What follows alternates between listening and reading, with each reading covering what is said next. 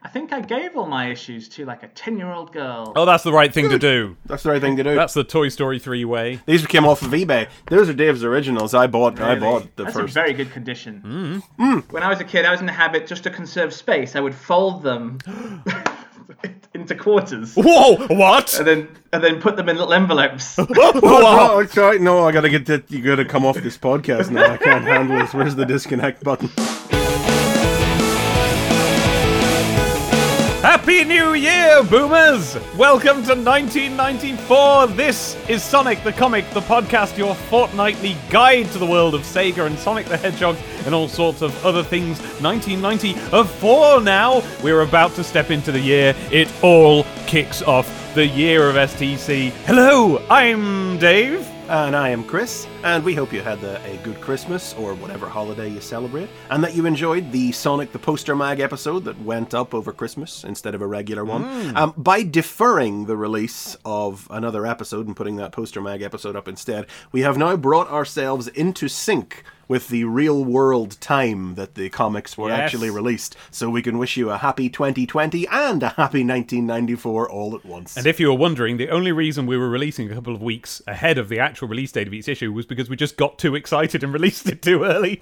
Yeah, we were aiming for the birthday in May, and we were like, nope, can't wait anymore. We've got 10 of these in the bank now. We have to get this out. We were so excited about the project. And what we're also excited about is the special guest we have on this week. Yes! Hello, I am Tom McNally. He's in is it an echoey room or is it space? You decide. Oh, well, I guess we're all in space. We are. And that's the sort of scientific discussion we're in for this fortnight, because who are you and what do you do? I make an audio drama called The Saga of the European King, and I'm a host of a Transformers podcast called Podcast Maximus, where we look at the IDW Transformers comics as they go, marching on their merry way. Tell us your Cleverclogs credentials so that we sound Cleverclogs by extension. Oh, good. Yeah. I like to rub off on people. That's what we were hoping for when we invited you. I'm an evolutionary biologist. I just finished a master's at the Natural History Museum in London and currently going into astrobiology. Just in time to talk about Echo the Dolphin. Yes. And the influence of, I would go in for alien molecules, but alien species on the history of Earth, sure. Listen, you can't make an alien species without breaking a few alien molecules. And then on a personal level, I had this issue as a kid. Oh. I have genuine memories of it. This is stuff I've been meaning to talk about for how many years ahead are we? What year are we in now? 26. 26 years. Goodness, you could make a whole person in that time, and you could have a conversation with them. Yeah, many people I know have, and do. Goodness me. And 1994 was a big year for me. My parents both got divorced and remarried to each other. Okay. That's an interesting story that I feel belongs somewhere else than this intro, but I want you to tell us it at some point. And I lived in South Africa where we had a different comics ecosystem, which we'll get into. Was that one of the areas where STC was printed with Mr. T comics in or something? No, STC was not officially available. But you got it on the black market. Yeah, so STC would be printed in the UK and distributed around, but then, news agents, they didn't sell all the copies, the subscription levels weren't quite what they were expecting, so then they would pulp all that was left. I don't like it. But a news agent would say, okay, I could pulp this, or I could sell this to Africa. So they did that, and I would buy comics in like a mall in the suburbs by weight. They were literally called books by the kilo. Oh, really? So you would get whatever comics didn't sell in the UK, and you would just, build up a scale, and they went for pennies. Oh, that's wicked. I like the sound of that. But you didn't get a regular. There was no such thing as a subscription. No. Some issues never even got it. I think this one I think I bought off a friend at some point, much later on. But that was exciting. Yeah. I think this is how everyone should have experienced these comics, because you never quite knew what was going on. And the stories you would come up with in your mind, we would have discussions about what might have happened in the missing issue 16. How it could have led to this. And we would try and connect the dots. And that was good. I think comics should be deliberately like that. Well, I don't think there was any way anyone could have connected any dots that would have led them up to this particular Sonic story. No dots lead this way, including the previous work of Ed Hillier. But before we get into that, we have the Control Zone. Control Zone. I feel like Megadroid is just parroting us, or us parroting him at this point, as he wishes everybody a happy new year. How many of you are proud owners of shiny new Sega consoles and games? More than a few, I imagine. He teases the fact that, or announces, I should say, the fact that Eternal Champions will be joining Sonic the Comic in 2 issues' time. I was so surprised when I read that today, this morning, because I always thought of it as a later in the game thing when I'd stopped reading the backup strips, because I do not remember it. Well, I'm looking forward to finding out. Eternal Champions, to me, was the coolest thing possible. Yeah. Oh, really? Because it felt like something that was happening to me personally. It felt like it was so isolated from the larger culture, but treated like this great big event that I could show it to other kids. And it seemed pretty well put together and something they'd never heard of. And of course the game never really penetrated anywhere. So it had this mystique to it. Speaking of mystique, Abby tells me that it has a bit of a Claremont X-Men sort of a flavor. Oh, yeah, definitely. Well, it's probably the diverse and different cast members pulled together from all across, not just the world, but all across space and time as well. So it's got that mismatched team of misfits thing going on. I'm getting excited for that comic. I'm looking forward to it. Yeah. We're going to have to really get on with finding that special if we're supposed to read that first. No, we're not, actually. That's the funny thing. Technically, the special is the origin story. It's the adaptation of the game, but it wasn't released until the story had been running for a couple of issues. I mean, I guess it would make more sense to read it first, but it wasn't released, and we have to be true to the order. We're rerunning 1994. We've got to do it right. Yes. We've got to listen to Dupe. And just in case you were wondering, Megadroid says he has made a New Year's resolution to be more pleasant to the humans who think they're in charge. Any bets on how long I'll keep that one, eh, boomers? I always try to figure out what was Megadroid doing to these people. Then we have the STC News on the middle column. Sega goes on show. It says STC was at the 2nd Future Entertainment Show last November. Hope you were too, especially the 20 STC boomers who received free tickets from STC. Yeah, that's right. There was a competition, wasn't there? Yes, that was the one where they had to send the thing in a few days after the comic came out, wasn't it? It was the last minute emergency contest. They have all 3 Sega buses there. Apparently there were 3 Sega buses. They were all at this one event, and I couldn't help when I was reading that, but imagine the pressure on the drivers of those Sega buses, going down all those motorways, not crashing because all 3 normally there is pressure on a normal bus driver going down a motorway not to crash, but you're one of 3 buses in the world that all have to be at this one thing. It's covered in I was imagining myself as the driver of this bus, aware that it had all Sega and Sonic written all over it, and imagining, what if I got stopped by the police? What if something happens? What if I'm detained in some way? I'll miss the show. Maybe I just take the Sega bus a bit too seriously. And then it says, in a rather sort of millennial fashion, the next sentence is, speaking of Sonic, the show featured him in an unmissable huge form floating above the exhibition floor? Question mark? Oh, yeah. I didn't notice that. It's a large inflatable, 26 meters high, the image caption says down here. It could be seen from virtually any part of the show. It does look good. It looks better than remember the Sonic balloon? Yeah. It looks better than that. I wonder where that balloon is now. Probably disintegrated. Oh, do they? Yeah, probably. Rubber does that. I've gone the way of Hoggle. Oh, have you seen that? Oh, that's right. Ugh, I did see that. And that recent Leonardo mask thing. Oh, God, yeah. Oh. If I was rich, that would be what I bought Abby to use as her Halloween costume. That rotting Leonardo. Disintegrating corpse. Leonardo, yeah.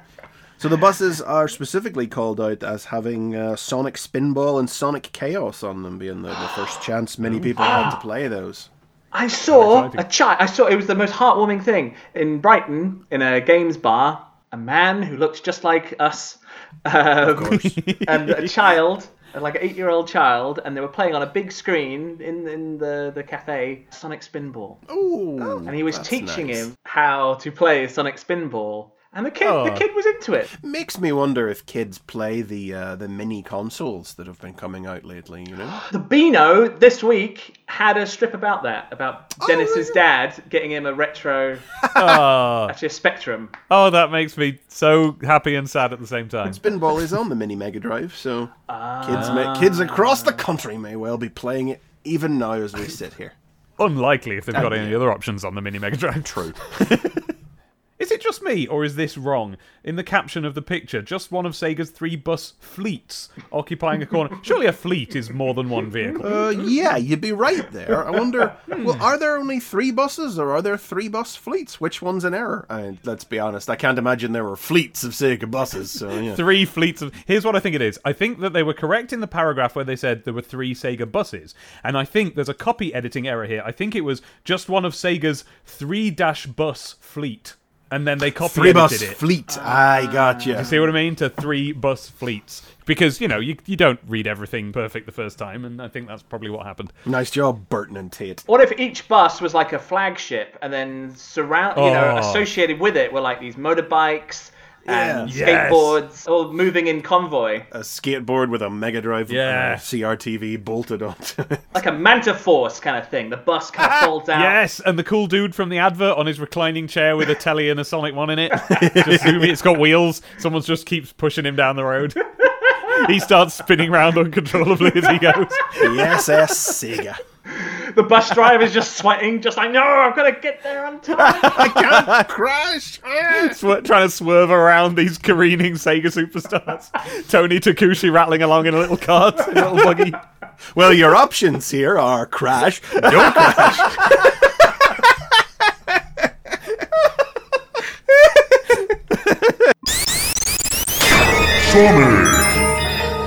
Sonic the Human? Written and drawn by Ed Hillier, with letters by Ellie DeVille. A young boy named Aaron awakes in his bedroom after a nightmare, but the real nightmare is only just beginning because Aaron believes he's really Sonic the Hedgehog.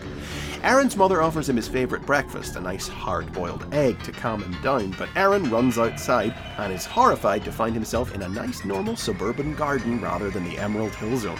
A cry of help from the other side of the garden fence leads Aaron to try smashing the fence down with a spin attack, but he only succeeds in knocking himself out. He comes round a little later back in his bed where his mother once again tries to feed him an egg, but when she becomes a little too insistent, Aaron finally sees through the illusion. He is Sonic, and he's been trapped in a dream by Dr. Robotnik's brainwashing brain drain machine. Realizing the truth, Sonic's able to break free of the machine, but Robotnik escapes to plot another day. Everyone remembers this as being really, really weird. Yeah. This is another example. We haven't seen very many of them yet. We'll talk about them as they come up. This is another example of an image, the cover of this comic, that you see passed around on social media by young people and Americans as some sort of example of how Sonic the comic was weird and stupid. And it's like, no, this is deliberate. This is a horror story. This is a freaky horror story, and it's supposed to be weird and creepy. So we skipped over the cover so we could do this within context. The cover. I saw the cover as a tiny little thumbnail and the back issues. I could not believe it. I stared at that tiny thumbnail for hours, it seemed. I think I went to some lengths to get this issue. The thing that jumps out about me about the cover, which is simply Aaron, human Sonic, in the classic Sonic 2 pose with the fingers up against an orange background and text that says, "Would you believe Sonic the Human, the strangest Sonic story ever sold?" I mean, first of all, I think that when international people see this image, they see some sort of weird, creepy, malformed cartoon, and we look at it and we see like a character from the Beano or the Buster or something. It just looks like a cartoon character from a British comic. There's nothing weird about it in that regard. Yeah. But also, even on the cover, he is drawn with something closer to the classic Sonic proportions of a truly huge head that's about as big as the whole rest of his body and legs put together. Whereas in the strip itself, he has more cartoon human proportions, whereas yes, he's got a big head, but only in a normal comic way. Only in the normal sense that a British comic character would have a big head. So, setting that complaint about the young people of today aside, this is great! This is the thing. This is what I was going to say. Everyone talks about this issue as though it was weird. I don't think enough people talk about how damn good it is. Right, it's really good. I've never had a conversation about this issue until right now, and I didn't realize that anybody else had ever spoken about it. But yeah, no, like, obviously it's great. Like, how could it not be seen that way? It's just amazing cartooning. It really is great cartooning. It's a surreal, nightmarish story, you know? Yeah, and he pulls that off perfectly. Aaron himself is... Oh, and by the way, I never got the gag. Dave, you had to explain this to me off pod. Aaron. Oh, that's right. It was unfortunately I never got why his name was Aaron. I quite like why he's called Aaron as well. Yeah. It's a really funny joke. What's the joke in him being called Aaron? Well, it's Latin for hedgehog, isn't it? Erinaceus europaeus. I didn't get it! It's really cute. Oh, why didn't we save that for the episode? Oh, sorry. Yeah. Aaron from Erinaceus europaeus, the hedgehog species, which we only knew as kids because that's how Dr. Kintabor identified him in the origin story. And so I'm still learning things about it even now. Taxonomy joke right there in our comics. That's how we grew up to be the intelligent and informed people we are today. So throughout the strip, Aaron is coloured in full colour, and then the environments around him are all this creepy monochrome. Oh, I'm glad you noticed that. Yeah, isn't it amazing colouring work? His colour is, His bedroom is all blues and greens. The hallway is this sickly, haunting horror movie, purple and green. Like, it's dark. The areas of shadow are purple, and the areas of light are green. And then, like, when he walks down the stairs, he casts the shadow of Sonic behind him in purple on the green. In a clever way, because he's looking out towards the camera, and his ear makes the nose in the shadow. Oh gosh, I didn't actually interpret that properly. You're completely right. I thought it was just like the usual cartoon device that you would use to show a possession. But yeah, you're right. It's simply because his head is turned that his sticky outy ear looks in the shadow as if it's Sonic's nose. Oh, that's great. Clever. It's all so good. This is a really good comic. And the purple and green is the environment in which he's in, really. Like, that's my God. Environment of the brain drain machine. Oh, you're so right. And then, when we get to the kitchen and his mum are coloured in this egg yolk, yellowy orange. Like, that's the key thing, is that it's not just the rooms and the environments, it's like his mum is the same orange and orangey yellow as the kitchen. So it's like, I mean, obviously you've opened the comic and you know something's wrong anyway, but it's actively unsettling. It's a visual artistic cue. Sickly dream vision thing. And of course, later on when she comes up to his bedroom holding the boiled egg, she's still golden orange. Yolky colour, while his bedroom is that deep cobalt blue, as if the egg itself is casting a gross light on it. It's illuminating her. It's brilliant. And then it's just a bit weird so far. And then whenever she comes down, she calls him out of his bed down the stairs, and there you are, son. That's Sonic. What are you? Oh, I love this moment. No, this. I think we're just going to do a lot of gushing here, but I love this particular moment, and this is a weird little moment that's sort of informed by external context. Sonic says, "That's Sonic. What are you?" And she says, "That's no way to talk about your mother." And Sonic, like all pretense, falls away for a second, and Sonic goes, "My mother?" And that, like, within the context of the strip, that's a weird thing for him to hear. But when you knew the larger lore from Stay Sonic in the original Sonic Bible, which was that Sonic was an orphan who had just one day appeared in the Green Hill Zone. Nobody knew where he came from. The idea then that somebody was here was telling him was his mother. And it's all context like that I'm imposing onto it. I wouldn't put it past Ed Hilliard to maybe have known that if he was working off the Bible or Stay Sonic. I think he could have. In a story as good as this. Yeah. There is some psychological layers to peel back on that panel. He's not just really shocked that here's someone saying she's his mum and he knows what a mum is and he knows that's not his mum. It's that he never knew who his mum was. And it's like, he's angrily marched down the stairs, better go slow. What are you? And then she says, your mother. And he goes, my mother? And then he's really, really knocked for a loop by hearing someone, not this woman, someone call herself his mother. And he just sort of, he gives up for a second. He actually, when she tells him to go and sit at the breakfast table, he just slowly, with the slumped shoulders, does it. Really, really dazed by the experience. Yeah. And then you get this brilliant panel here when she's just at the sink draining off a saucepan. Here's your favorite breakfast: a nice, big, tasty, hard-boiled egg, and the whole panel warps, and the focus pulls, and it's so good. Like, that's whenever you know this is up. It's a distorted dream camera, and it's a hell of an achievement. It's straight out of, perhaps it comes from particular films or something. I wonder if it's in Brazil or something, but I knew it at the time from like adverts and music videos. It's this distorted warped camera that they could do with like practical effect in those days, that people did use in film to tell you that you are in an unreal situation, that this is a dream or an illusion or something like that. And now here it is drawn perfectly, brilliantly, without Abby was just saying to me this morning that if she was drawing this today, she'd be tempted to pencil it normally and then warp it in Photoshop or something, and then ink it from that. Of course, this was done entirely on paper with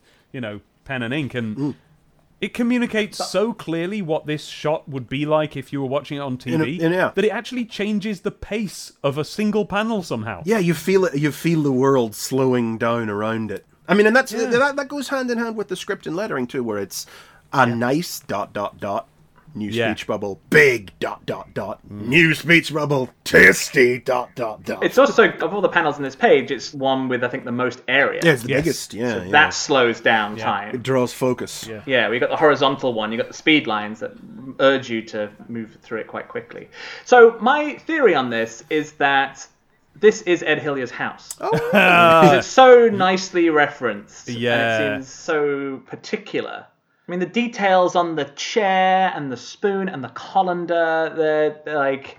Yeah, he definitely had access to this. We didn't actually even mention his bedroom, because his bedroom is another one of those ones where he's got a space hopper and a Danny Minogue poster. This is, by the way, on the very first page of the comic. It starts with a normal panel of Sonic fighting Robotnik, and then that turns out to be this sort of thought bubble dream thing going into the head of him waking up in his bedroom, which is a half-page spread, and it's so detailed and it's so good. It's got like normal world things, like there's a Mega Drive, there's a skateboard, a space hopper, a transformer sitting on top of his TV. A Judge Dredd poster. Yeah, a Judge Dredd poster, a Danny Minogue poster, and if you look up in the top right corner, just hinting, there's a mobile of the tornado and some Valkyrie badniks from the Sky Chase. So, and they're called Valkyries. Valkyries, yes. I did not get that. Yeah. And of course, that's the only thing that's in full color aside from him. The rest of the thing. Oh my god, you're right. Oh my god, this comic's so good. By the way, well spotted on. I didn't realize it was Danny Minogue. Of course, it's Danny Minogue. It's 1994. Has anybody figured out what Sam Jam is? Behind the TV. There's a poster on the wall. I know the one you. Yeah, no. Jam. You wouldn't have a Toe Jam and Earl. It's not like if it is, it's Sam Jam and Earl. Yeah. Sat A.M. and Earl. Yeah, I did think that, for a moment, but of course. It didn't exist yet. Didn't exist. The mess in his room is credible. Yeah. Oh, and I've just spotted the tissues on the bedside table. Listen, as someone who sits here at a computer with tissues next to it and always has and has to explain, that's where I sit. It's perfectly normal. You need to blow your nose sometimes without wanting to get up. Right by your soiled Y-front. Okay. All right. Okay. Yeah, well, you know what? They do look a bit soiled. It's not weird that there would be a dirty clothes lying around this kid's bedroom, but whenever you do draw them right next to the box of tissues, maybe Ed Hillier was implying something. He needed to communicate in one picture that this is a normal human teenage boy, fully functional and anatomically correct. And wait, have we mentioned he's got a copy of STC? Yeah. Look on the back of his chair, bottom right. Sonic. Oh yeah, I never noticed it. Never noticed it. We have a human Tails. Well, we have a human this is Tails. the thing I've always wondered about this strip, because so Erin bursts outside into what is fair, an actual full color garden. It's all brown and green.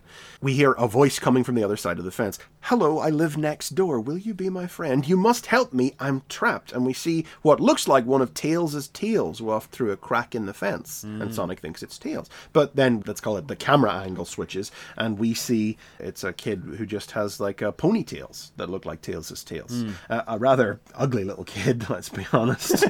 Yes, it's the quintessential dweeb character. Yeah, wearing a Big Breakfast t-shirt. Big Breakfast! Yeah, friend of the show, Chris Evans. And an anorak. And an anorak, yeah.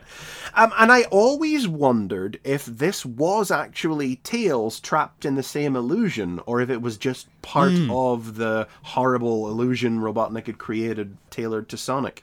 Because it doesn't look like a humanized Tails the way Erin looks like a humanized Sonic. And I've got something to say about that in a minute, but my theory was always that this is just Sonic's, because I think what's happening here is that the machine is essentially, I don't think it's a holodeck. I think it's just saying to Sonic's brain, come up with something, It's just saying your thoughts and your general perception of the world. Because Tails is not experiencing the same illusion. He seems none the wiser. Well, he says at the end when he wakes up that he doesn't remember anything anyway, and that might be because Sonic deactivates the machine safely and lets him out that he doesn't remember. But I always thought that the Tails strip, which I hadn't seen the beginning of, was part of his experience in the machine. That's great. It explains why it's so weird. It absolutely does. Listen, we haven't said to the listeners who don't have this comic what Aaron looks like. Oh, well, that's true. I mean, him. He's a little cartoon boy who's just wearing blue jeans, a blue tank top, red sneakers, and then the main actual distinguishing feature is that he's got a massive black mohawk in the shape of Sonic's spikes. Yes. Now, I think today, if you were going to draw the human version of Sonic, you might draw a kind of generic anime kind of haircut, a bit unspecific, spiky here and there. This is a definite punk mohawk, 3 big spikes, a few little ones at the back. And yes, he's got like a kind of a sort of a crop top and jeans and sneakers and those fingerless gloves that also have a kind of backless bit. And it honestly, I just think it's a brilliant design. It's a great one. It's very clever. Yeah, it's like realistic to what a boy at that time might look like, or at least aspire to look like. And this is an older teenage sort. Yeah, it's less what if Sonic was a human and more what if a human tried to look like Sonic. I mean, and again, we're talking about this Tails bit. One of the single most fascinating things I always thought about the whole strip, I remember it so well, is he says he's trapped. And then he says, oh no, they're coming for me. And we see these horrible, pointy monster shadows looming over him in one panel. And it's not expanded upon. There's no explanation for it whatsoever. And it's this lingering horror movie moment. I love it. And this is the inciting thing that causes Aaron to try spin attacking the fence. And then it's great. Supersonic spin attack! It screams out in big blue bubbly letters across the top of the panel, but he just winds up cartwheeling, finds that he can't spin, and bonk! Hits his head on the fence. I would love to see a kind of, from the patio perspective of a child trying to do this, of just running into a fence. Yeah. And then in comes Mum and feeds him the rotten egg, or tries to. Has anyone noticed the shame in this issue? Oh, God. Right. No, hold on. Okay, so... I'm going to be mad. The page where he wakes up. Read me the dialogue. Go on. Here it comes, open wide. I won't do as you tell me. Just try some. Now, Chris. Yes. If we take foo yuck. Yeah. And we swap the syllables round and we spoonerize it, what do we get? Okay. Oh, no, surely not. I looked it up in November of the previous year. Killing in the Name of was released. F*** you, I won't do what you tell me. Foo yuck, I won't do as you tell me.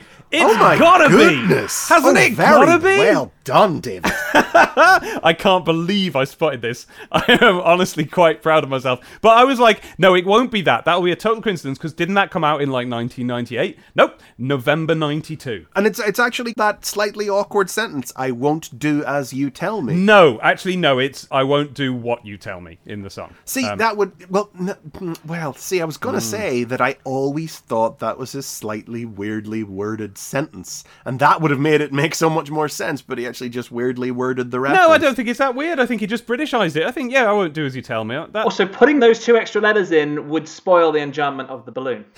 He's right. My God, right. That could be Ellie. If she's doing this, if she's being pro about this and doesn't get the reference, that could honestly be it. But weren't you always stuck on fooey yuck? Who's ever said fooey yuck? Well, I just vocalized it there. I just always took it as a sort of as an onomatopoeic. I mean, I agree, and I did the same thing. But this is what I think it is. I think it's you reversed. I do. Wow, you're gonna get the censor bar out for that one. I will. I was so used to having strange Scottish words in my comics from DC Thompson yes. that I just assumed that it's something that school children said in the 50s in Dundee. Yeah. Grue, chortle, and ooyah, and guffaw. Oh, but I do love... This image has really remained sort of burned in my mind as... I'm surprised I ever ate eggs again, to be honest. I know, yeah. Like, she cracks the egg and she's going to feed him a spoonful of egg, but it's this heinous, bubbling, green, rotten. Like, you remember back in issue 11 when Ed Hilliard drew that close-up of Robotnik and it had that bit of green phlegm hanging off his lip. And and at the time I said I always imagined that as being a kind of green, rotten, eggy sort of thing. And I think maybe that's what I was doing. I was conflating it with this in my memories. Yeah. This horrible green, rotten thing, you know, and bubbling, steaming. Yeah. And she's trying to force him to eat it, and it becomes apparent then if Sonic eats the egg, that's the final step in the brainwashing. He will surrender to the illusion and be taken over. And the drawing of the horrible mum's face as she's the final panel as pushing she forces it towards him. Pushes the spoon towards him, and he's pulling his head away. Amazing. No, and is like, you will see, you're just an ordinary little boy. Eat it, Spike Ball! As this hideous, grinning rictus in this forced perspective as the spoon comes out of the panel and the droplet of rotten yolk hangs down over the panel below of Sonic whipping his head back around and realizing it's Robotnik as if the egg is actually running down his face. Oh my god, it's so good. It's amazing.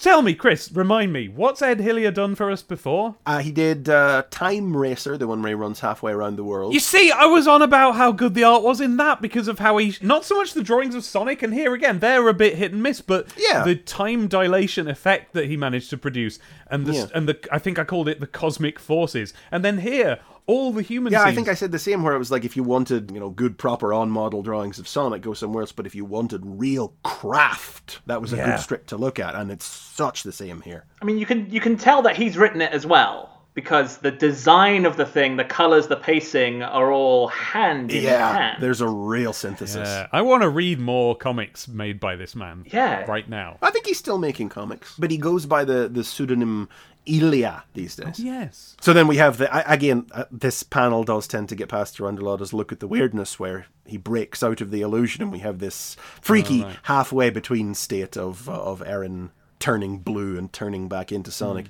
I knew it. I'm not a boy who dreamt he was a hedgehog. I am a hedgehog dreaming. And then he pulls an Archie. He does a logo. I'm Sonic the Hedgehog. Yes! The old philosophical one. What is it? Butterfly dreamed he was a man. That's the one. Or a man who dreamed he was a butterfly. And then, that's on page 6. So then we just wrap up with the quick explanation of what was going on. Sonic's broken free of the mind game. And I love this little line that Robotnik drops as he goes, I shall return. It's it's a different kind of egg pun. You don't get a lot of this. The final note then, as we say, Sonic releases Tails from the machine and Tails is just, I was having a really nice sleep. And he wants to know what was happening, and Sonic describes what's just happened as imprisoned by huge, horrible creatures on a terrifying alien planet, the kind of thing you could never imagine. And that's just reminded me of one last note, which was that, of course, only Robotnik could have crafted this illusion. Yeah. As a human. He is a human from Earth. Now, Sonic the Comic, I think we've said before, they never explained in Sonic the Comic how Kintobor came from Earth to Mobius. Well, he came via a 4x4 Photon Stratocruiser, that's how. What was that in? That was the opening of Stay Sonic, was the only way to get to Mobius from Earth is with a 4x4 Photon Stratocruiser. Well, Stay Sonic sort of treated him like he was a native, and it was only like other media, like the novels, that would actually establish Mobius was specifically a world of just animals. Is this Kintobor's house? Is what we're seeing? Has Kintobor put Sonic through his own childhood? Oh, man. No! That's a imagine. question, isn't it? Has he got all of that? That personality that's come out was just because of his horrible egg-loving mother. Is that Kintobor's mum? Did Kintobor once just run full pelt into a fence? I think we need to pitch this to the STCO guys. I just love that. It was an illusion only Robotnik could have imagined, that Sonic couldn't have understood, and that's why it did disarm him. So it wasn't just like waking up on Mobius one day and nobody knew who he was, or Tails had vanished, or something like that. It was something so completely alien to him that only his archenemy could have made for him. It's just another example of all the goodness going on in this. A really, really great strip that doesn't get the recognition it deserves because the people think the cover looks weird. I know. Such a shame. A lot of protein in this one. Eggy. Review Zone! Review Zone! Everything in the review zone by Vincent Lowe this week. Looking at Eternal Champions on the Mega Drive, Joe Montana's Football on the Mega CD, Wonder Dog on the Mega CD, and Mean Bean Machine on the Mega Drive. No, I think you'll find it's Dr. Robotnik's Mean Bean Machine game. Yeah, what's that about? I don't know. For some reason, in the headline, they just put game. They could do that with all of them. Eternal Champions game, Joe Montana's NFL Football game. That won't actually work. Yeah, not a lot of note here. They give Eternal Champions 85, and despite, they really, really big it up. The only grave is that the music could have been better, and they talk about it's expensive. It's £60, but that it's great value for money, unlike some. But even then, they still air quotes, only give it 85%, which, as we all know in video game terms, means it's just okay. It sounds great. From the STC coverage so far, and having never played it and having no memory of it, it sounds good. This is very much a good example, I think, of the magazine going a bit corporate speak. The sheer push this one's received. Large sprites. 350 fighting moves to master. Well, how much do you want to bet most of them? Piss off. Most of them are regular punches. That's it. Like I hate this nonsense. What does it say? 9 different characters with 30 basic moves each. But it's just talking about punch up, punch down, strong punch up. It's like those are not fighting moves. Stop artificially inflating the game. I don't know. That annoyed me back then, and it annoys me now, As someone who never really played even Street Fighter or Mortal Kombat, is it normal, or is it an Eternal Champions thing that apparently the moves change depending on your vicinity from the opponent? See, I don't think that really happened in Eternal Champions. Oh, really? Yeah, I mean, I think probably what it means is the same as like with Street Fighter or whatever. Is like if you're standing close enough to someone and pushing towards them and hit a punch, you'll throw them instead of punching them. Oh, right. Probably means stuff like that. But, well, I mean, I rented Eternal Champions. I did play it. I don't remember a lot about it. I seem to remember enjoying it well enough, but I rented it purely because I'd read this. What can I say? The corporate marketing worked on me. I read the strip in Sonic the Comic. I read all the press. I enjoyed the strip, so I rented the game and played it, and I think I remember enjoying the game. Yeah, I think I stuck with that crappy game for much longer than I should have because I enjoyed the STC strip so much. Oh. I just remember it being... Yeah, very much just trying to be Street Fighter. Yeah. I want to mention Wonder Dog.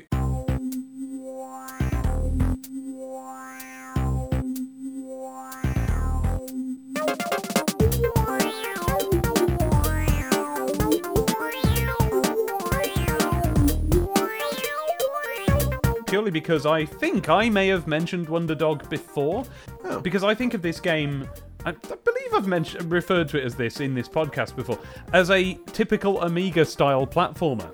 Yeah, I could see that based on this screenshot. But I looked into it, and apparently it came out on Mega CD.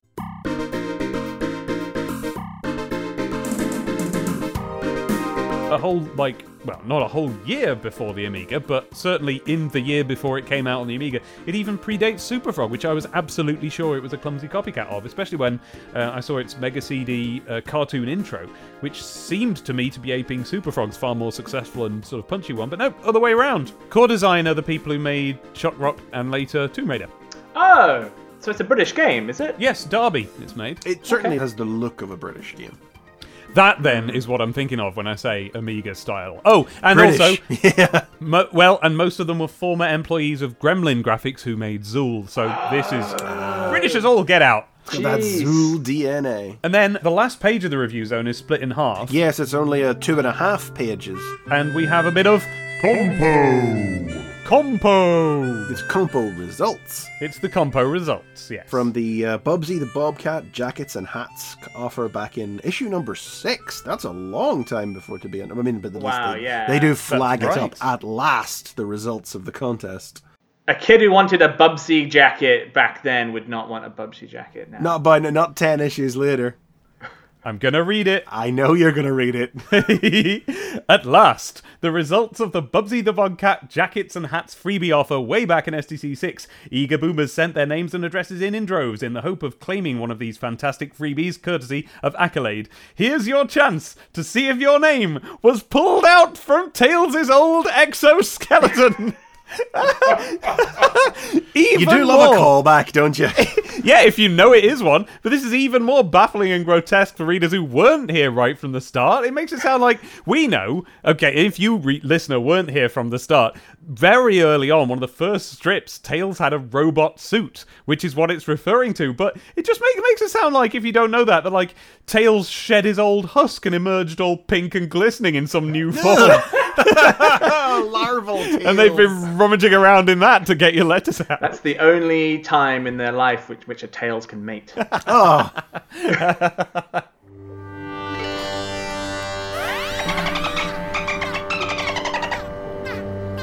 Echo the Dolphin, Part 5, written by Woodrow Phoenix, art by Steve White, letters by Tom Frame. Echo makes his way to Atlantis, where a chorus of glyphs reveal ancient secrets to him. Echo is the product of Atlantean genetic engineering, carried out on dolphins in ages past, to create a being with the power to stop the alien vortex. The glyphs unlock the full extent of Echo's powers, turning his sonar into a powerful weapon and sending him to destroy the alien machines hidden in Earth's oceans before the gateway to the Vortex homeworld is opened and Echo's family and friends are lost forever. This is a prime example of me coming in to the middle. I mean, was this Part 5? Yeah. Not even the middle of it, the end, the penultimate chapter. I mean, I don't think to this day I've actually caught up with what actually happened. But just plunged into this. You know, the art is so beautiful. And there's this story in progress. And yeah, I would kind of spend my days as a 9-year-old trying to figure out what Echo was, and then later on you play the game and try and piece it together, but this is better. Yeah. The game's story stuff is pretty perfunctory, but this is so evocative and so interesting, and I don't think I'd ever really seen something that so refused to anthropomorphize the animal characters. Yeah. It's so inspiring. Yeah, this is where it really it's a turning point for the comic, because up till now, Tom, you won't know, it's been very straightforward nature documentary stuff. It's been, with aliens on the fringes. Very much on the fringes, but there's stuff like, he had a whole issue where he was basically fighting a polar bear that he came across, stuff like that. Oh, cool. Yeah. Yeah, that's the correct response. Yeah. This one opens in a very sort of down-to-earth way, though, because he says, "I've swum so many lengths. That's how I got this patch on my trunks, just under the one for swimming 25 widths." Oh, no, come on, no. No, you say it starts that way. That's the first line of dialogue, it starts with a caption that says, "For those who swim within the endless blue, as well as those who stand upon the dry, bright lands above, the name Atlantis means the same, mystery, antiquity, knowledge lost to the ages." Not exactly matter of fact, is it? Gorgeous. I love it. I'm really into this ethereal sense of stuff now. What am I on about? Yeah. So Woodrow Phoenix wrote this, and Woodrow Phoenix is like a stone cold pro. I've met him a bunch of times. Oh, yeah. I got Rumble Strip on my and Sugar Buzz. Jeez. Yeah, I was delighted when I went back and saw this is Woodrow Phoenix. Jeez, yeah. This is like an early gig. Now, I don't know much about Woodrow Phoenix, so do feel free to tell me what he's like and what he does. Well, he's a big friendly man, and he is very much connected to a kind of an academic layer of comics and cartoons. He's got like an MA at Brighton. Rumble Strip made big press for being entirely without characters. It's just kind of a long kind of comic essay about the role of cars in our lives. Oh. Well, Sugar Buzz is like an attempt to try and make like as many crazy Hanna-Barbera cartoons as possible as sort of pilot bait for Cartoon Network and Disney and such. So yeah, incredibly versatile, incredibly knowledgeable man who's, still working, still making great stuff. Yeah. I think he did like to the British Library. There was an exhibition of comics art to the British Library, and he made a handmade single copy comic for that. Oh. Yeah, he knows his stuff. He's a great writer, and the fact that he takes the silly premise, this fantasy dolphin story, he takes it so seriously and so sincerely is amazing. And this beautiful artwork, it's by Semi-Automatic Steve from Combat Cullen.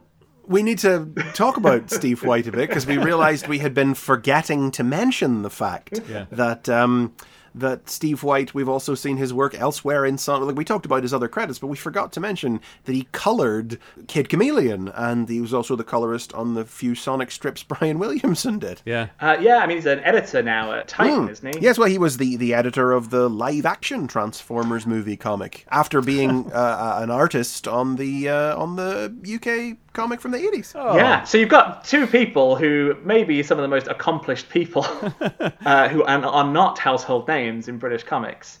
Yeah. And slam them together, and is it any wonder Echo's as good as it is whenever you actually break it down like that? One complaint about this and about the writing in this is that I feel that the fantasy power of Echo's sonar, he's got the vibrational energy the wrong way around. Go on. Oh, you think that? I think a high pitch would destroy enemies. Oh, this is as a scientist. You're Yeah. This is, I'm not a physicist. This is purely GCSE level kind of intuition here. But I think you'd need a low pitch to communicate at great distances, and you need a high pitch to something right in front of you. Well, because the glyphs, as they say, they unlock his powers. They unlock his twitching frequency. Yes, if you decrease the pitch of your vibration to sub-levels, you can destroy whatever lurks in your path. And if you increase your vibration, you can communicate with other dolphins, though divided by distances greater than the eye may see.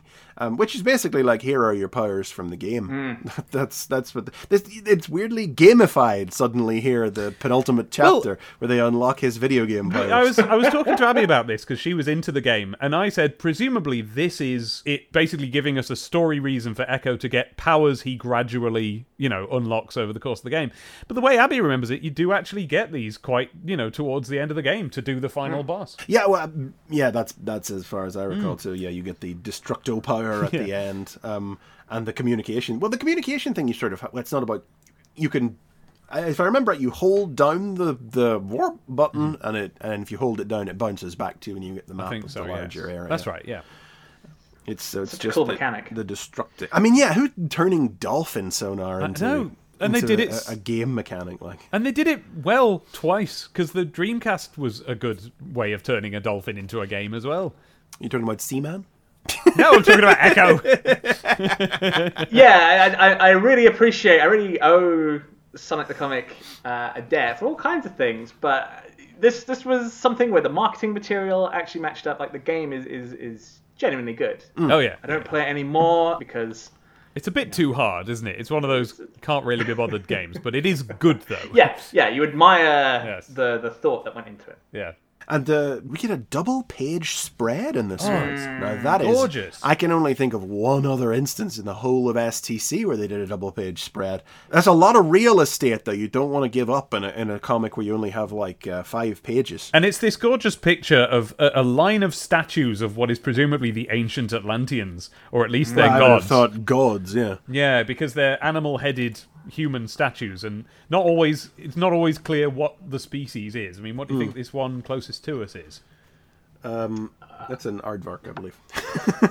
That looks like a praying mantis. This is the thing. With each one, I could go, oh, it's this or it's that.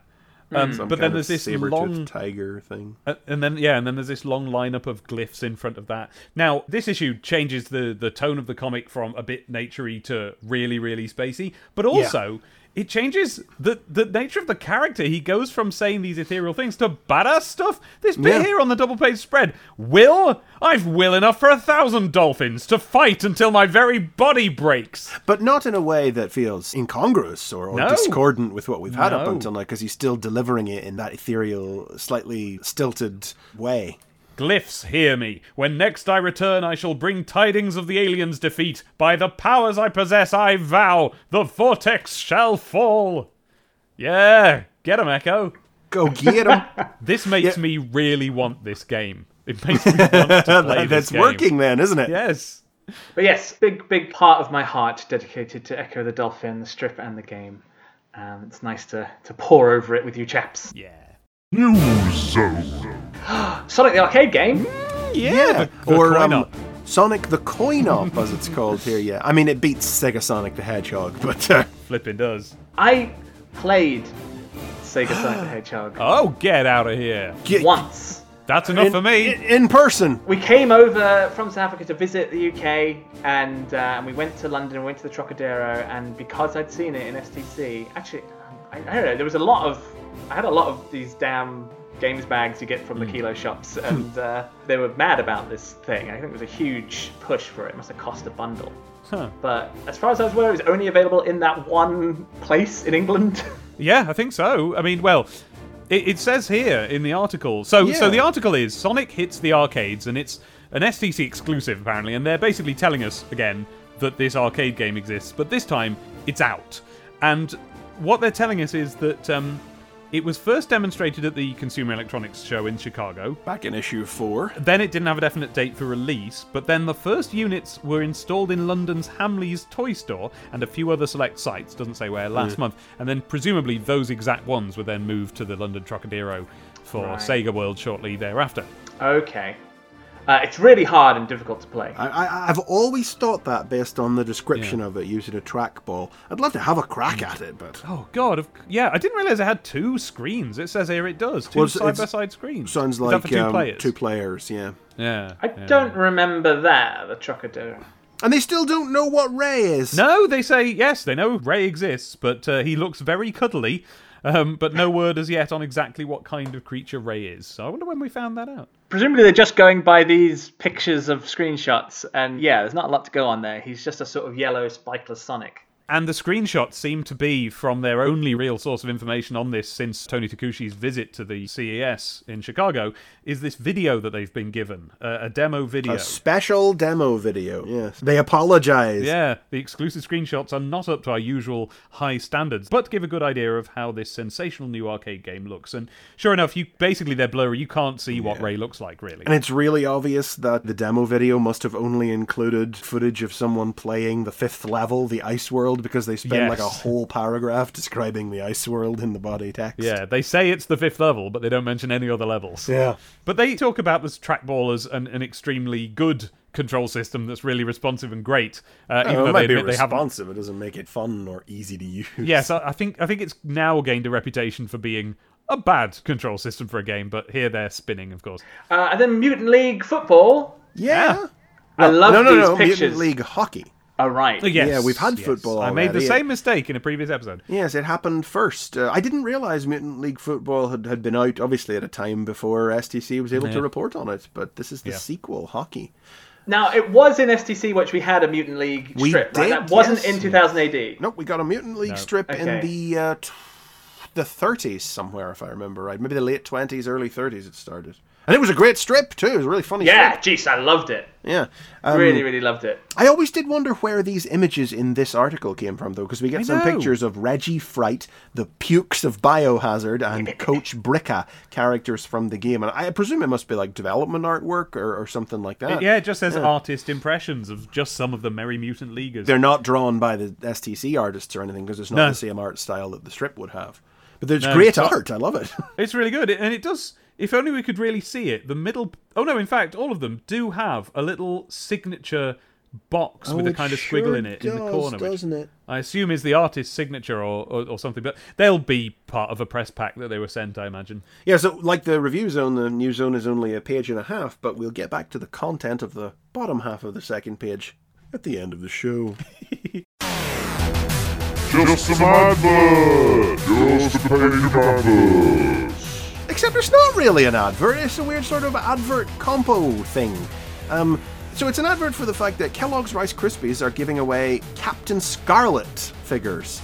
Captain Scarlet, for those that do not know, is another creation from the Jerry Anderson family of puppet adventure shows like Thunderbirds and Stingray. From the 60s? Yeah, from way back. It's very strange that they were just treated as current at the time, even though they would have been on in reruns, but like they weren't current. Well, it wasn't specifically that they were on in... I mean, yes, they were reruns, but it was coming on the heels of Thunderbirds being big again. Yeah, which was also because of repeats on BBC Two. Well, yeah, and Stingray too. They positioned them for like that 6 o'clock on a Friday sort of time. Yeah. So it was back in the public consciousness again, and they were capitalizing upon it. So it's sort of an advert for that. but it's also an STC feature because what you need to collect 8 Spectrum. They're not packed in with the cereal, sadly. Wouldn't that have been amazing? You need to cut out 8 tokens from Rice Krispie packages, and they've given you a Sonic the Comic exclusive token to get you started.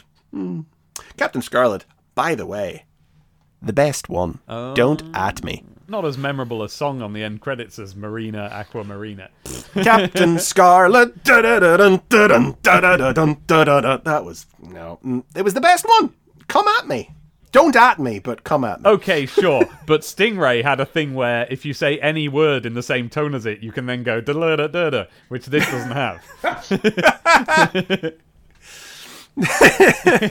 And then on the facing page, we have the same ad for Sonic the Poster Mag again. Which is all done and dusted. You'll have heard an episode about that already. Oh, which poster mag was this? The second. This is issue number 2. They were particularly cost effective in the Kilo shops because they weighed almost nothing. So I had them all.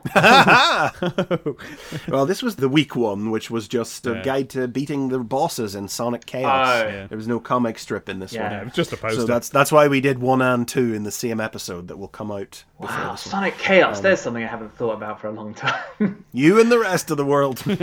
We were a Game Gear family. We had a Game Gear. And the Sonic games on that were really in existence. Unnecessarily fiddly. Golden Axe!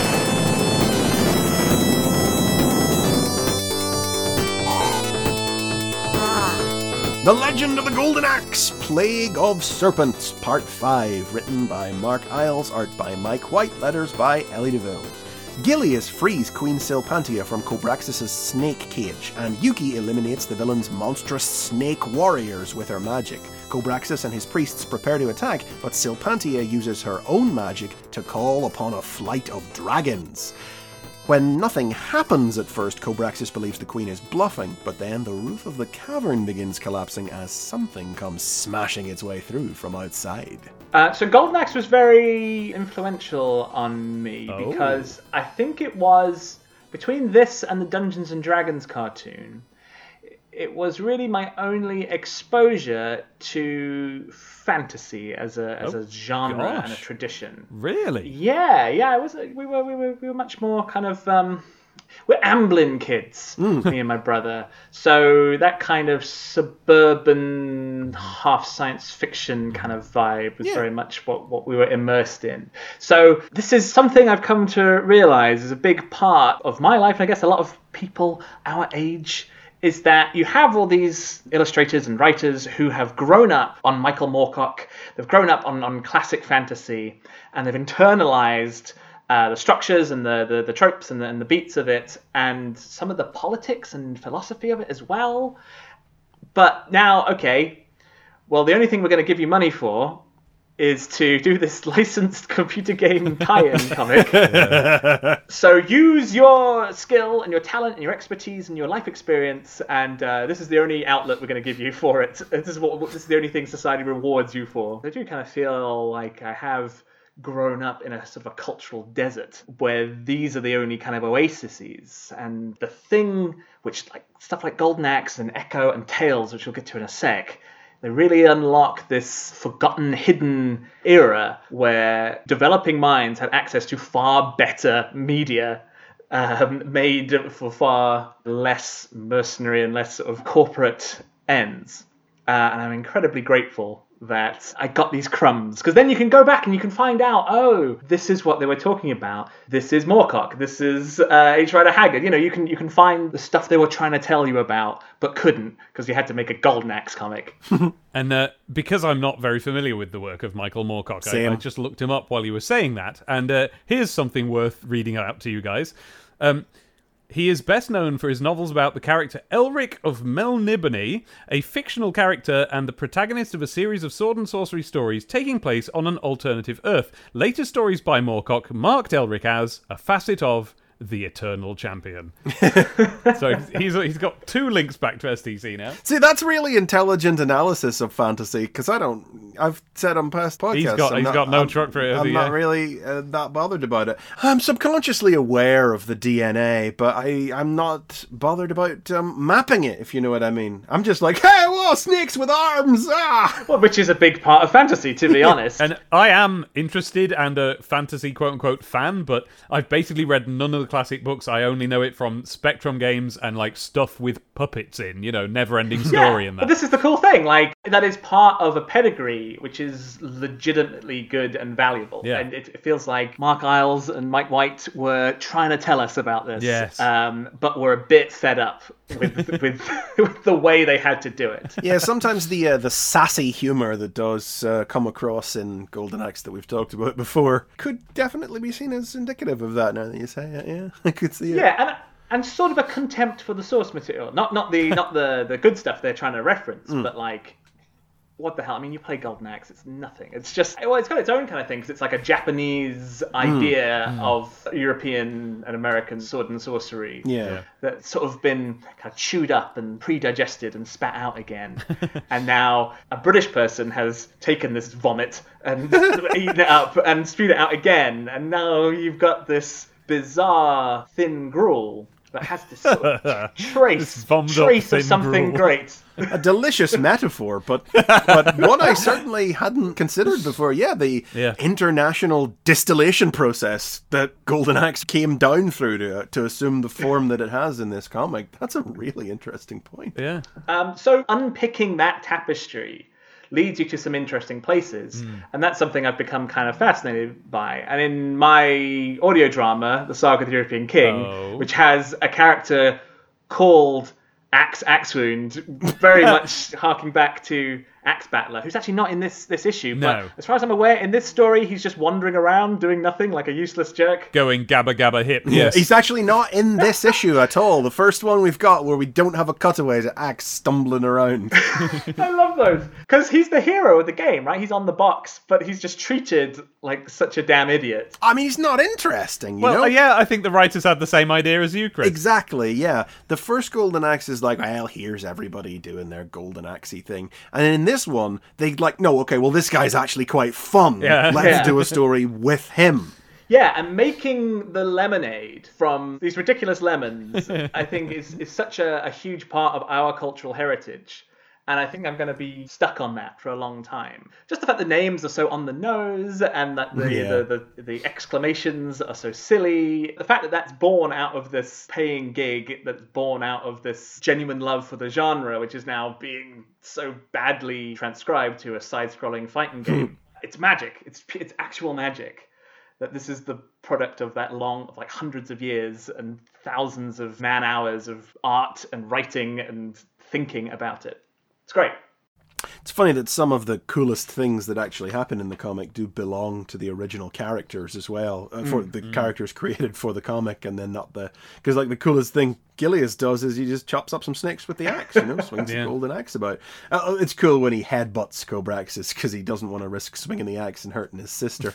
But, so Cobraxis brings the snake headdress he's been wearing all along to life, and the snakes all transform into He-Man style snake men, and Gilius tries to set into them with the axe, and Yuki uses her power. Goddess Flora, I command you, sprout me a bamboo garden.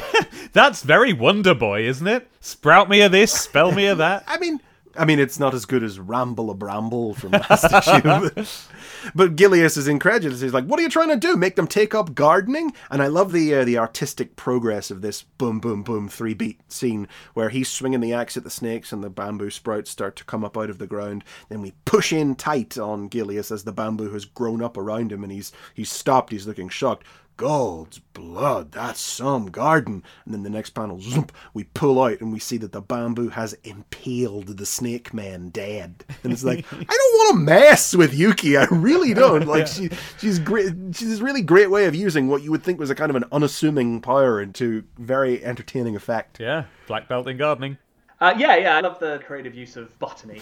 Yeah. I like the idea of a cage of snakes that then can crush you if... That's a really good idea. Yeah, we saw in previous issues that Cobraxis was holding the queen in this cage of living snakes that starts to contract around her, and then Gilius chops them to bits with the axe. Bit vicious. Yeah. But she climbs out and she says, now the snake cage can't stop my magic. And I do love the scene where she uses her magic too. She lets into a bit of an incantation.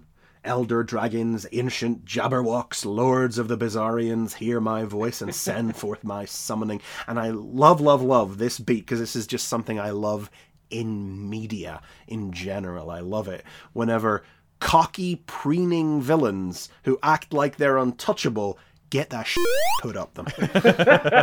She completes her spell and she begins glowing, and Cobraxis is like, dragons? Like, he stops, he pulls back for a second, he's like, gone too far here, no. Just for that one beautiful moment, they realize their own hubris, right before it all comes crashing down on them. I love that in media. But then nothing happens, and he's thinking, a dwarf who commands dragons. How absurd, I almost believed you. He really should have done his homework on this person who was kidnapping. It's in her name, guys, you know? Oh, yeah. At least look at the LinkedIn or something, you know? Yeah, it's a little slice of the story, but there's a lot to enjoy in this. I think the focus on the fun characters and just making up a whole bunch of other characters who happen to have a golden axe around them was definitely the right choice creatively. So playing around in that fantasy genre while treating it as if it's this sort of vomit, treating your source material like vomit, and then using that to call back to further things. Using that to reconstruct some little shape, like the mashed potato mountains. Yeah. What food was this? Just some advert! Just a page advert! Get Stuck In. It's an advert for a Roy of the Rovers thing. Monthly, yeah. Yes, me not being at all interested in either football or Roy of the Rovers or any of that, I didn't really recognise what this was. But I've consulted with Seb Patrick, previous guest on STCTP and Roy of the Rovers expert. He's literally written the book on Yes, Roy I was of the Rovers. going to say, the book, he's one of the writers on the Roy of the Rovers 65th anniversary special, which is, it's out now. It sounds like it'd be a comic, but it is a hardcover book, and you can buy it on Amazon. Yeah, go and pick that up, boomers. But he explained that. So the advert says, "Get stuck in with the new Roy of the Rovers monthly. Mark your man with the 4 striking stickers, free with issue number 6. Buy the mag for full effect." And there's actually, they display these 4 stickers with big question marks over them, so that they're keeping them hidden. Yeah, the stickers are a surprise. So yes, it says issue 6. This is presumably the Roy of the Rovers we've already been getting adverts for. The quotes are already in. ID says, "Hipper, harder, funkier, more kinetic." The publisher says, bizarrely, "In France, this magazine would be hailed as a major cultural asset." And Comics International... Yeah, some very glowing praise. If the world wasn't what it was, the world would be different. And Comics International says, "Make this a regular purchase. On sale January 15th and every third Saturday of the month. 44 pages full colour, kicking, footy action, £1.15. So, Seb explained what's going on here. Roy of the Rovers, you may already know, was a 40-some-odd year ongoing comic that was a weekly, and it was about the sort of, heroic action of this football star who would occasionally, people would get kidnapped and he would save them or what have you. But also it was a comic about playing games of football, much of which, at least for the first few decades, was sort of, the way me and Seb sort of hammered out a description is, "Oh no, we're losing the football match. Oh, we won it." Sort of comics. But what we have here is, to my mind, a really cool drawing of a kind of a sad-looking, presumably footballer in the rain kicking a can. And he told me the name of the artist. It is Rob Davis. And what we have an advert here for is a total relaunch and reimagining of the whole idea of Roy of the Rovers. It was monthly, and it reimagined it as a quite serious, quite gritty story, where instead of it being, "Oh, hooray, we're winning the football," or "Oh, I'm saving the day, Fireman Sam but football" type thing. Instead, it was suddenly this realistic, almost the memoirs of a dynasty of football players.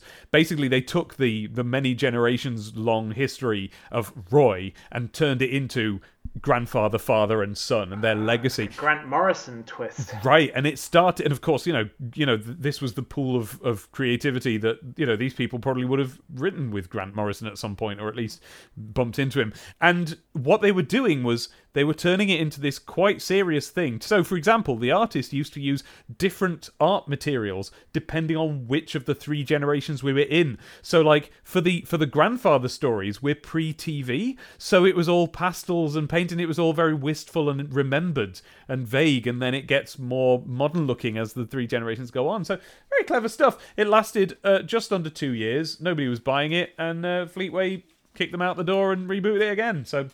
Or just switched off Roy of the Rovers for however many years. I don't know what happened. That sounds amazing. Yeah, honestly, it looks really good. Seb showed me some pages, and frankly, I kind of want to go away and read it. Yeah, it's very modern. It's what you would expect if someone did a Roy of the Rovers now, which I understand they are doing. But if they did now, you'd expect the reboot to be along these lines. So good stuff. Q-Zone. I mean, is there any Q-Zone now? Nope. I mean, I can reflect on Spider-Man vs. the Kingpin, one of the most difficult games. I don't think to this day I've ever finished it. And I remember reading this cheat. Well, the request for a cheat, and then the response, no cheats for you. I'm afraid there are no cheats available as yet, Barry. But you can play Pac-Man. I don't know how many hours it would have spent, but I could never get past the Electro Power Plant level. So difficult. Oh, well. Jeez. And then trying to get this Pac-Man game, I think, was an incredible preoccupation of mine, which I never ever realized. Probably I'll go to my grave and never have discovered the Pac-Man game. Tragic. Oh, God. So it says if you plug your cartridge in, obviously, First step, yeah. Go to the Electro Power Plant. Oh, he's not said turn your Mega Drive on. He's just gone straight in. Then collect a key. Now drop down the left side of the screen and you'll see an on-screen Game Gear appear. Because this is the Game Gear Spider-Man game, by the way.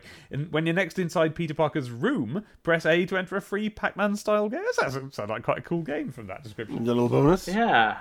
I appreciate his salty exasperation at the very end of the Q-Zone. We didn't say it, by the way. This is a Q&A special for the Q-Zone, where these are all specifically requests that readers have sent in for cheats. Lynn Woodford from Gosport is stuck trying to collect the Chaos Emeralds on Sonic 2 on the Game Gear and Master System.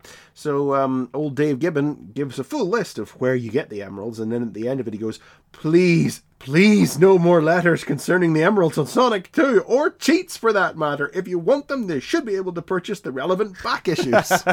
Leave me alone. Ooh. All right, take it down a notch, Dave. We're paying your salary. We buy the magazine. Why does everyone keep asking me about Sonic? He's like Prometheus strapped to the rock, isn't he? He's just like that, yeah. Tales. The Nameless Zone, Part 2, written by Nigel Kitching, with art by Dave Windett and letters by Elliot Fell. Unable to explain to the Enchanter Kings that they've made a big mistake, Tails has no choice but to face Trog in battle on the bridge between worlds. With a clumsy swing of his sword, Tails cuts the rope holding the bridge together and it splits apart. Trog grabs a rope to stop his fall and dubs himself the victor, assuming that Tails has fallen to his death, but Trog doesn't know that Tails can fly. Hovering over his opponent's head, Tails threatens to cut the rope if Trog doesn't surrender, and the Warlord has no choice but to agree. Tails returns to Mobius victorious, but he knows Sonic will never believe him if he tells him what's happened. Here we are in the weird world of Tails once again. Yep. And again, I came in on this issue.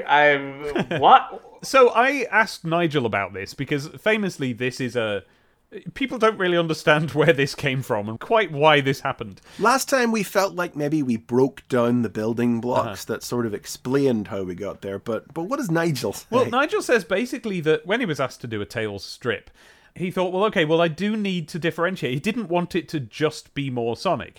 And I think eventually, as STC kind of evolved and it did sort of become like, well, this is all about Sonic, it would have been acceptable to just have Tails go off on his own adventure and it'd be whatever. But at this point, Nigel felt that the identity of the comic was having very different strips to each other. So he went, well, what's Sonic? It's kind of a sci-fi. So let's make kind of a fantasy. He then notes that completely out of the blue and without any warning, he was just booted off the Tales strip, and it was immediately turned into a science fiction strip by a different writer. So that sort of backfired in the end. But he actually couldn't find the scripts or anything, so we don't have any, as it were, first-hand information. But from memory, he says, also, Tales naturally seemed to give me the chance to do a different kind of hero to Sonic. He would be out of his depth. So the idea that he'd been telling the folks back home that he was a hero must have come from somewhere. It feels like it was something that I read somewhere, but I can't really place the source. Who knows? Maybe it was even just my idea. I gave Tails the villain Trog. I imagine this was just a way of accentuating Tails' relative vulnerability. I know that some of the fans felt I was belittling Tails, but I kind of like the idea of him being stuck in a dumb situation of his own making. I didn't realise this. This chat hasn't reached me. I said that I was surprised to hear some people thought that he was belittling Tails, because I've never really heard that. Now, Mark Isles' treatment of Tails was terrible. He absolutely belittled the character. He's a passenger in his own strip under Isles, and it's not good. The kitching stuff is much better than that. I'm quite fond of the neat lines of the strip, but it wasn't actually until I reread this, not this time, but sometime in the past, when I reread this maybe for the first time since I'd owned the comic when I was a kid, that I even realised that Tails nicks the rope bridge. Oh! The art is so unclear on that point. Yeah, yes, it sounds like you didn't even notice it, Dave. Wait, you mean Tails nicked the rope that snapped? On page 2, Totally missed that. panel 3, he swings his sword down and there's a chuck sound effect. And it looks like his sword is just glancing off of Trog's scaly, leathery knee and has done no damage. Yes, that's what I thought it was. And that's what I thought when I was a kid. It wasn't until I reread this comic as an adult that I realised he's missed entirely and nicked the rope. And that is why the rope breaks on the next page. Oh, so Tails did do it after all. Tails is actually responsible for the thing that defeats the villain in this story. Only by happenstance. He only goofs his way into it, but he's allowed that. Yes. It's like a Mr. Bean kind of... Yeah, a bit! I just thought when I was reading it, I thought it was that the bridge is just so old and the second person standing on it is what does it. But yeah. I like when Tails is allowed to be happy at the end. Yeah. Because he's been like, no, listen, and it's like, yeah, you made your own bed and you have to lie in it, but whenever Trog is assumed he's dead because the bridge is collapsed, and then Tails is just like, and just rises up in front of him and it's like, the little creep fell to his doom. Well, I wouldn't say that exactly. So he just and he's got a little smile on his face. And then the next panel where he's flying over the top of the crowd as they cheer for him, and I'm glad that he got to be happy. You know, he came out of it all right. You know, and he can fly really well. I love how he can fly really well in this armor. Really well. Yeah. I'm learning about the world. And of course, as he disappears back off through the portal again, because this is the end of the story. It was only this is just a 2-part story, an 8-page story in total. More Tales next issue, so it's not like the strip ends here, but the story does. He still gets a run of 6, but this is just a 2-part story to set up the premise. As he disappears back off home through the portal again, his clothes fall off because the armor is locked to this dimension. Because, of course, otherwise they'd have to give him armor and a better flying ability back in the main strip. And everybody would find out about it too, where it has to be Tails' secret double life. Okay, so Tails is from the Nameless Zone. Oh yes, we found out last issue. Yes, where they all wear clothes. So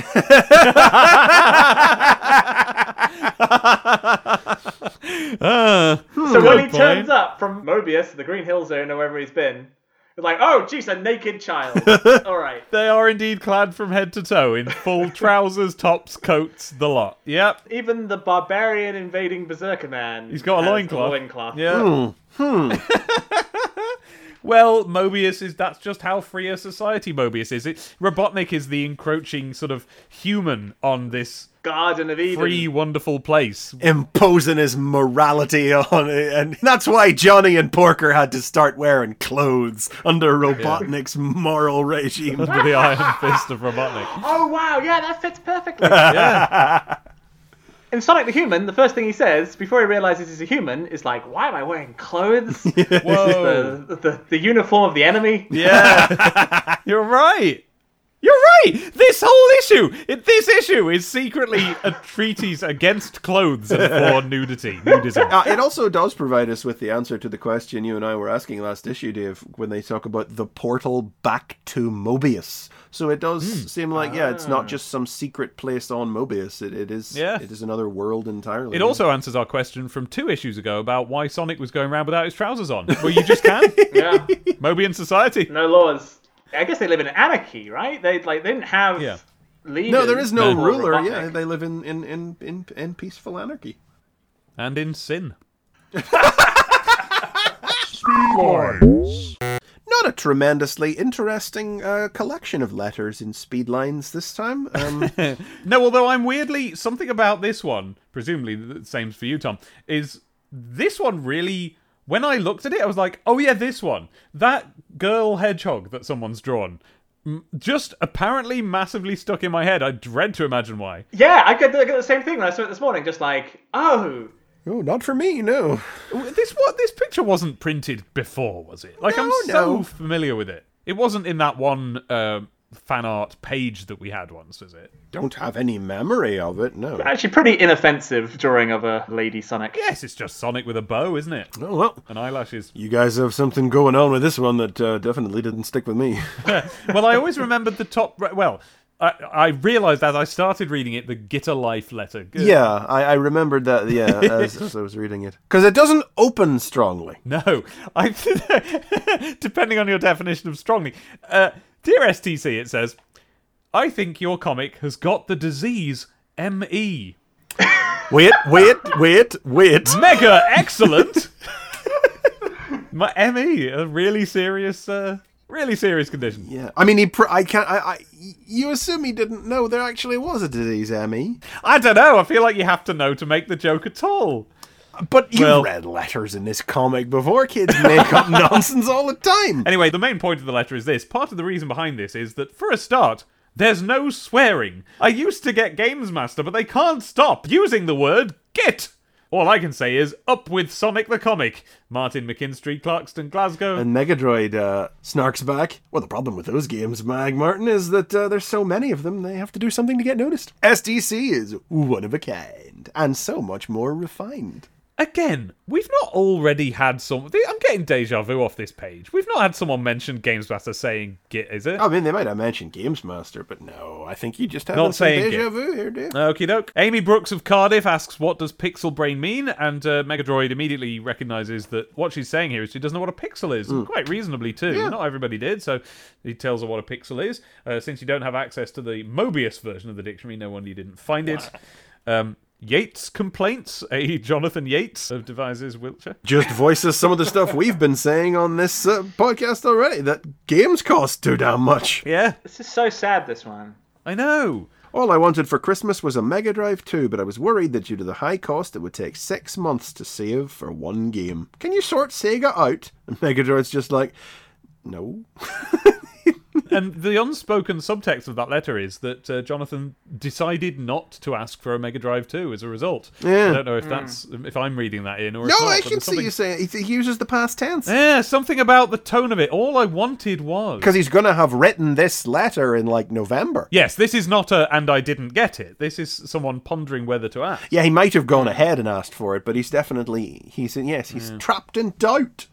I mean, he might be in a better situation than Matthew Carter from Old Farnley. Another one with a sad tone to it. Yeah, whose Game Gear's broken, and he doesn't know how to get it fixed. And Megadroid gives him a very straight answer, no comedy at all. Take it back to the retailer, and they can forward it to the customer service department. Yeah. Your only relationship with the brand is through this novelty comic. Yeah.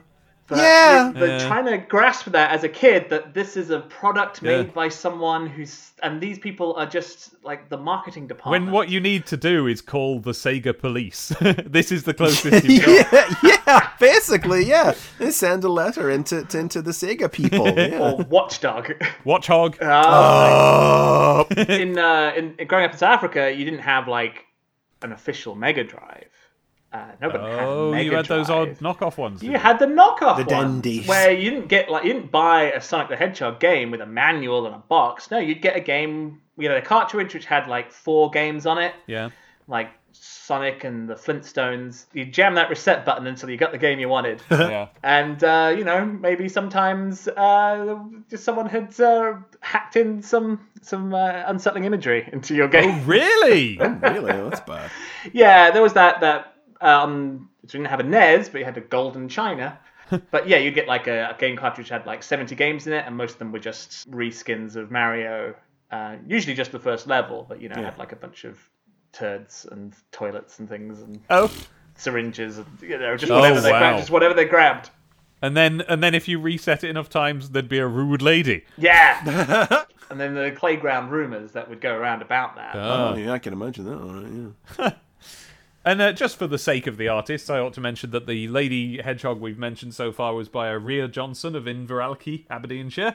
And we have a skiing Sonic, which is actually it's Sonic in his spin attack pose. I like this skis. picture. This is a good one. Yeah, I like good. this. He's all curled up into his spin attack and skiing Sonic, scooting down with goggles and ski poles and everything. Yeah. That's a good drawing. Yeah. Yeah. That's not been referenced actually from anything in particular. That's a novel composition of that angle, which is quite difficult to render. And that's from Daniel Gibson of Alsager, Stoke-on-Trent. Let's say Alsager, yeah. Imagine having that big co-joined eyeball and then having some tight-fitting goggles. Oh, no. Squeezing onto your sclera. Ooh, swimming goggles are bad enough when you got two eyes. And as always, we always say it, but finally happened recently, is that if any of these letters or pictures are yours, please do drop us a line. We just had Helen on from issues 14 and 15. Helen Williams, yeah. So please do, we'll get you on. We will. And also what we always say, and haven't had cause to revisit it until recently, is that you can write to Speedlines right now at stctpodcast@gmail.com. And this fortnight we have a letter from Lee he hasn't said where he's from, so let's just call him Lee. Can't send him his Sonic Water Fun game then, can we? No, we can't. He says, Dear Humes, I'm a big fan of the show. Sonic the Comic holds an important place in both Sega's history and even more so in British comics history. Hell yeah! Yep. You're currently couldn't contain that. Yeah, it does. You are currently producing what is shaping up to be the definitive retrospective of the series, and every episode is a delight. And then he's got some follow-ons from stuff we've asked in the past. Regarding Ferran Rodriguez's art in STC issue 6, he did indeed have Japanese artwork as a reference. Now, this would be the episode that first had the Kinterbor computer, the one where he was off up into the first Death Egg appearance, all that. Specifically, art pertaining to the Mega Drive version of Sonic 2. Many of Sonic and Tails' poses match art in the Japanese instruction manual that was presumably drawn by Yasushi Yamaguchi, aka Judy Totoya, the game's character designer and chief artist. The way he drew Sonic's eyes and spines was quite distinctive, and Lee has actually sent us pages of the art with comparisons to the pictures in the issue. So I can't show that on the podcast, but maybe we can post it on the Twitter.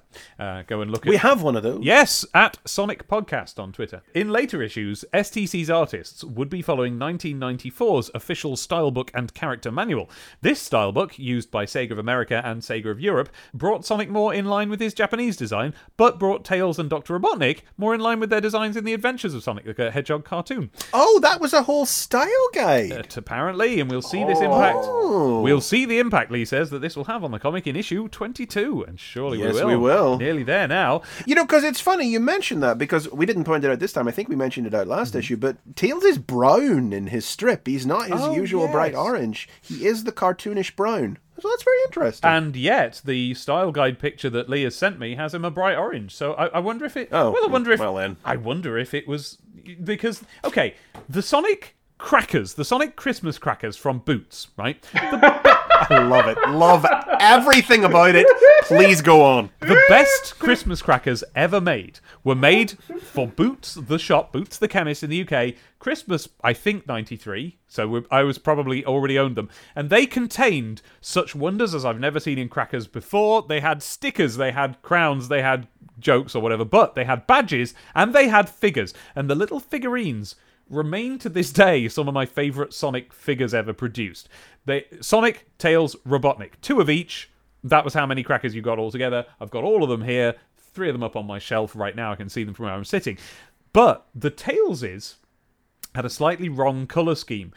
Instead of his white muzzle and chest, they were pink, and it's weird. Ugh. But they were very well made apart from that. But the thing is, on the box, in the illustration of what it would look like, he was a kind of dark brown colour. So I wonder if there were all these different ideas flowing around of what this character was supposed to look like that maybe came out of an early build of Sonic 2 when perhaps he was brown and somebody went, no, by the way, blue and orange should always be contrasted. It works really well. Who knows? Who knows why we have these discrepancies? No, you do know that you have to take a picture of those figures so we can put that on the Twitter when this episode comes out, right? Absolutely I will. They're currently standing around a plastic Chaos Emerald with Knuckles from a separate set. Anyway, Lee continues on. As for the Sonic robot fought in the Death Egg Zone, long-term listeners may remember. Oh yes, we were pondering his name. It wasn't officially named in America or Europe, but original concept art seen in Cook and Becker's Sonic the Hedgehog 25th Anniversary art book does show that its name was always Mecha Sonic.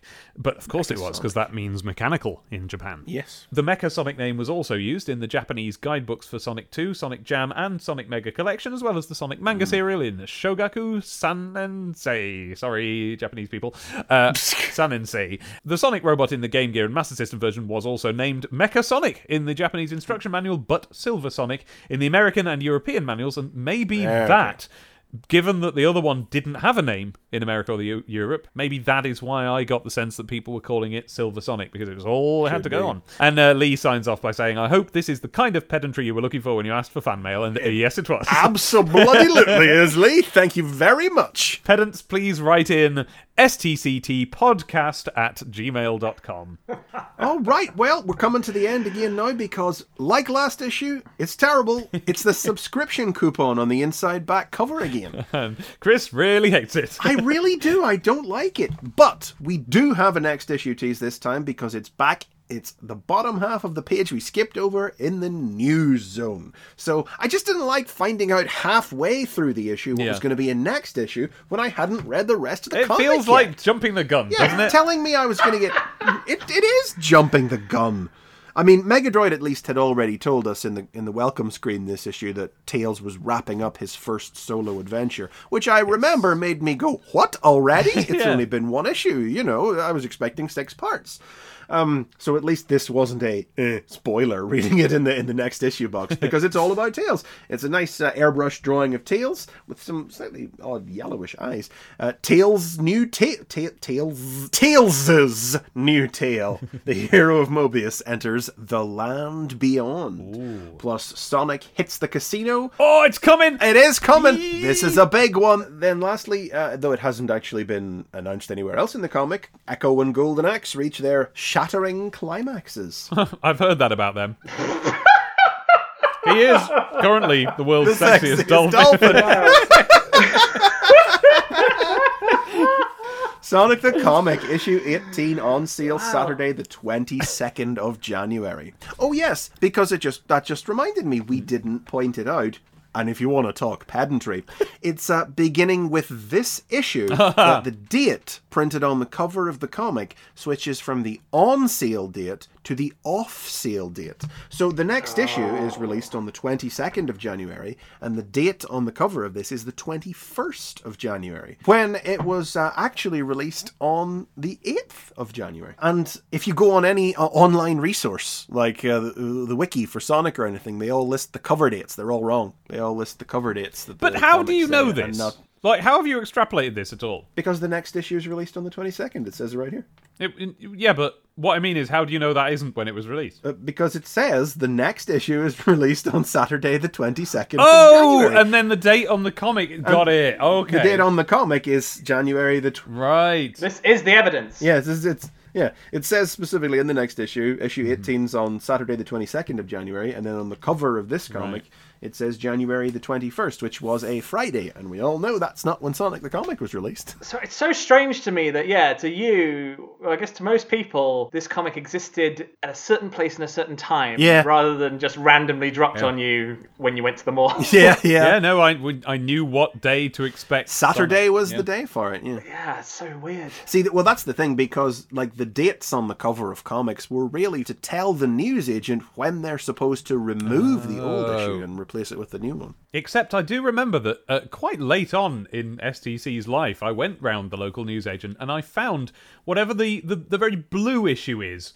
from quite early on, with a man on the front with a sort of a hat and a coat. What am I thinking of? Is that an Eternal Champions man? Or no, yeah, I think another one. It's got Larson and Shadow from Eternal Champions on the cover. Right. Oh, he does have a hat and a coat. He does have a hat and a coat. That's the conclusion. And I remember the cover. It was like him set against a real dark, like indigo blue sky of him vaulting over the edge. That's of the exact one, and that was there for 20p, hidden behind a load of magazines and stuff, and it must have been there for years. Well, I don't know if the idea was. I genuinely don't know. And once again, any newsagents out there, let us know.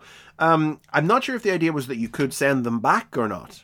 I don't know. I mean, I know that the American comic... Well, they were ending up in kilo shops. Well, there you go. That must have been happening, because the American comic ecosystem, the direct market ecosystem, didn't allow for returns. But if this was the date you were supposed to remove the comic so you could send it back, so that they could be sent off to South Africa and for things like that, presumably that was just a case of maybe it fell down the back of the shelf and they pulled it out later on and it was far too late to send it back, so put it on the shelf. Must have been. Well, I think we've just about finished, haven't we? I mean, I think we have. I'll make a cursory mention of the advert on the back cover for Teenage Mutant Hero Turtles Tournament Fighters. Tournament Fighters, did you have it?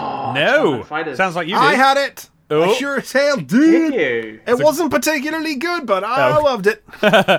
I got the wrong impression, actually, because the advert starts with, "From Michelangelo's fantasy world, Teenage Mutant Hero Turtles." Wait, what? Is yeah, right. Dream? That's where Echo the Dolphin and Golden Axe have a shattering climax.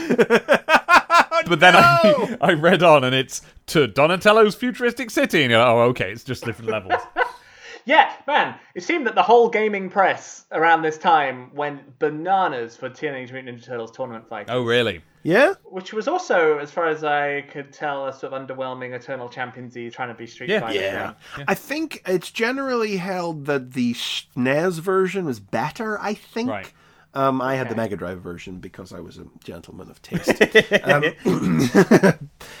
but I mean, it's these two screens you see over on the right are from the Mega Drive version, and then the screen on the left is from the one on the left looks better, doesn't it? Yeah, it does. And that shark monster on the bottom there, who is from the Archie Turtles comic, and I believe his Armagon was his name. Yes, he was not in the Mega Drive version. Oh, by the way, the picture at the top. Dead good. There's a little... Yeah. So, listeners, the background is this dark, like, slightly abstract painting of a growling Raphael, or if you're an old school fan, any turtle. And I think that was the cover. I think of the game. Holy crap! It's like it's really, really cool. But then they've just among the 3 screenshots, they've just spliced in just pieces of random art, and the top one looks really manga-y and just really good. Of Raphael, like basically firing fireballs out of his size. Well, definitely that's what the art shows, but it does look like those fireballs have been added in maybe by whoever composited the advert and took the picture of Rav. Yeah. It just looks like a really cool, and I'm gonna say Japanese. I think a Japanese artist would have done this. Yeah, it's that stark cell shading definitely gives it a manga look. Yeah. I can't remember if Rav could fire fireballs from his size in the game though, so there you go. Okay, so that's it for another issue then, I guess. Yeah, so if you want to follow the podcast on Twitter, you can find it at Sonic Podcast. We unfortunately did have to let Mr. Oldfash go, so it's just us running the account. He was bringing the place down. We are also on there as well. You can find me at Chris McFeely. And me at Demon Tomato Dave, and... I am at Tyrone McNally. You can also find my audio drama, The Saga of the European King, on iTunes and Libsyn. Just go and look for it, and you can find Podcast Maximus at Podcast Maximus on Twitter and at the TF Archive. Great! If you want to leave a review for the podcast, you can do that on Apple Podcasts, because you can find the show on there, as well as online at stctp.wigglehe.com. Our opening theme, as ever, was synchronized by Sonic the Comic the Band, and our podcast, as usual, was Sonic the Comic the Podcast. See you again in another 2 weeks' time, Boomers. Happy New Year!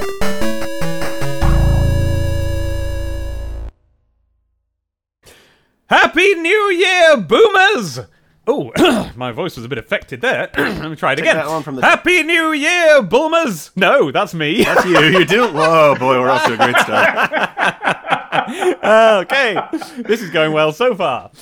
The Legend of the Golden Axe, Plague of Serpents, Part 5, written by Mark Isles, art by Mike White, letters by Ellie DeVille. Gilius frees Queen Silpantia from Great start! Gilius frees Queen...